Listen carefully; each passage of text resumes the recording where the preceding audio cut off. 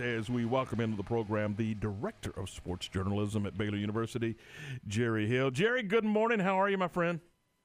I'm good, Tommy. How you doing, guys? Terrific. And be honest, just be painfully honest. Are you holding your breath for 6:30 Saturday night? Oh, absolutely. We talked last week, and everything looked good. And I think the week before it wasn't nearly as painful because it didn't come as close to kickoff.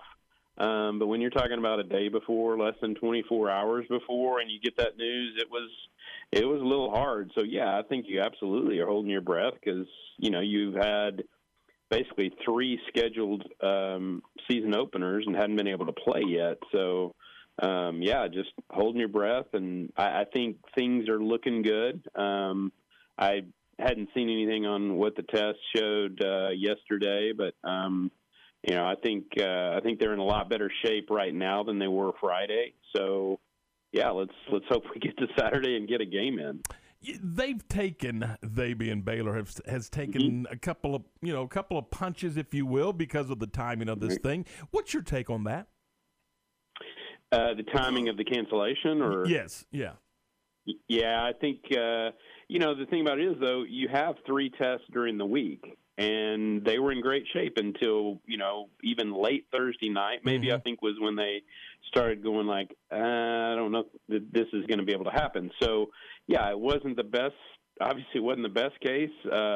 Houston's equipment truck was already up here and all that. Fox crew was already here. So that was a tough thing. But, you can't. If you're going to follow the guidelines, you're going to follow the guidelines, and they did. So, they did take some punches, but I think they did what was right. Now you just move forward and hope you get a game in this week. As the season unfolds, I think you will see this again. There is no right or wrong in this thing, and there's no rules. I mean, we're kind of figuring this out as we go, right? Yeah, I think so. I mean, like I said, there are guidelines by the Big 12, and it says that, if you feel like you can still play regardless of those guidelines, but, obviously they were, in a bad enough shape in that one position that they just didn't feel like they could play and couldn't play a whole game. So, and Tommy, I think you're going to see a lot of start and stop too. I mean, Baylor's not the only one that's had games canceled or postponed. So, and I think this is a trend that's probably going to continue because we haven't really seen, much of a slowdown or curve, in the virus. So I think we'll probably still have a few of these hiccups and hopefully get those out of the way. But, and then you've got the SEC starting this week. You got the Big Ten and maybe other folks starting next month. So, yeah, I think you're going to see more of this. Jerry, let me ask you, it's Glenn Smith. Are you guys hearing from some of these Big Ten people about how you guys have responded to having to start and stop? And then how are they going to, as far as, handing out flip cards and being able to do the things that they normally do? Is that something that you anticipate for the game Saturday? Yeah, Glenn, I don't know how much they've heard from the Big Ten. I know, Coach Aranda obviously has ties with Wisconsin, so I wouldn't be surprised if Wisconsin hadn't reached out, and certainly there are other folks here on staff that have some Big Ten ties. So, I'm sure that's happening. Now, as far as the passing out information and stuff like that, all of it pretty much is going to be online.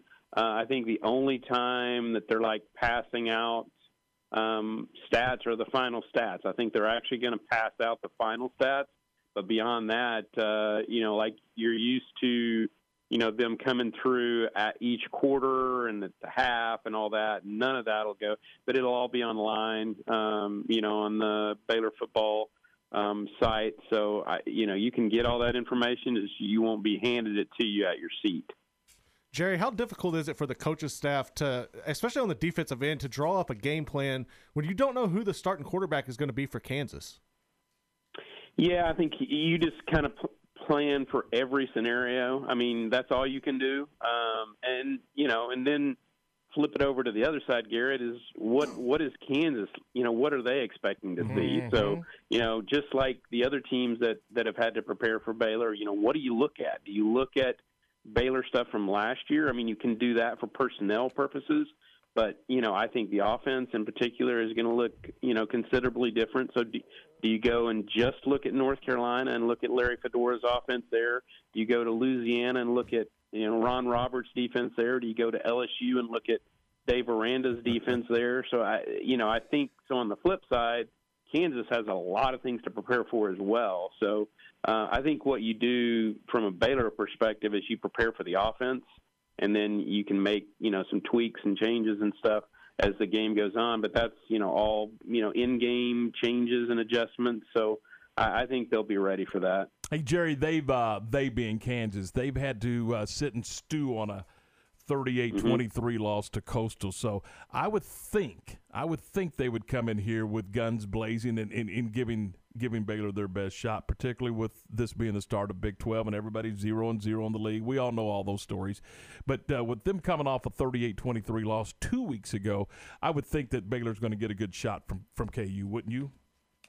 Yeah, and I think I remember seeing from Kansas notes that last year, I don't remember who they opened up with, but they had a bad loss to open the season. And I think it was Coastal. Tommy, they went on the road to BC and beat them handily. So, they've shown the ability to bounce back. And you're talking about Les Miles. I mean, he hadn't had a lot of luck in Kansas, but this is a guy that obviously has the resume, has the pedigree, and I saw from Kansas notes too. He's one of 6 active coaches that have won a national championship. So, he'll have them ready, and I think they'll definitely come in prepared. And like you said, they've been sitting with this for almost 2 weeks now. So they'll be looking to bounce back, and let's see if they can against Baylor.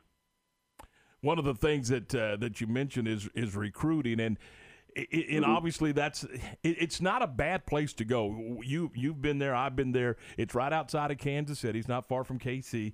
So it's not a bad place to go, but it's also known as a basketball school, and they haven't had football success of late. And even though you have a named coach in Coach Miles, it's still going to take them some time to put football players on that campus. Yeah, it's just you're right. It's a very hard recruit. There is some talent in that state, but it's not a great recruiting, hotbed or anything. So you have to pretty much go outside.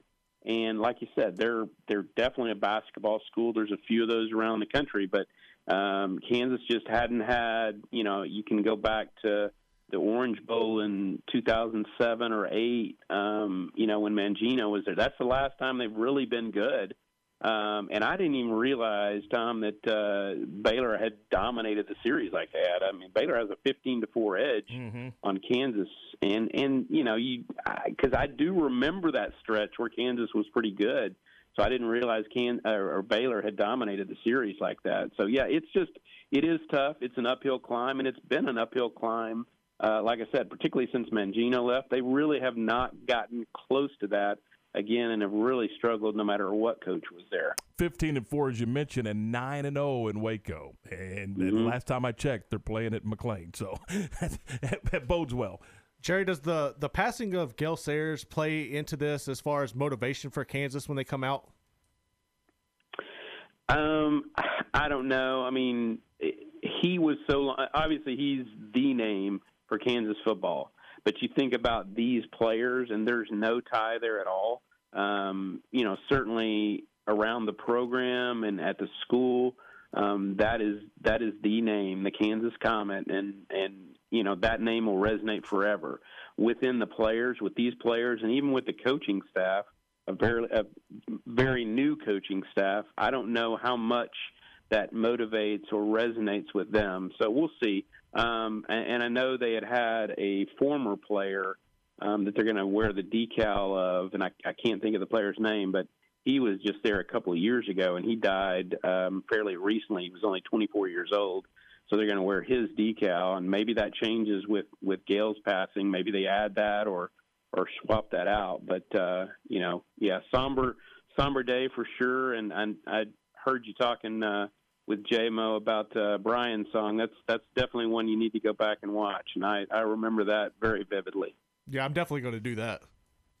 Hey, Jerry, I know you got to go, and I appreciate your time. Thanks so much for the visit, and look forward to seeing you Saturday.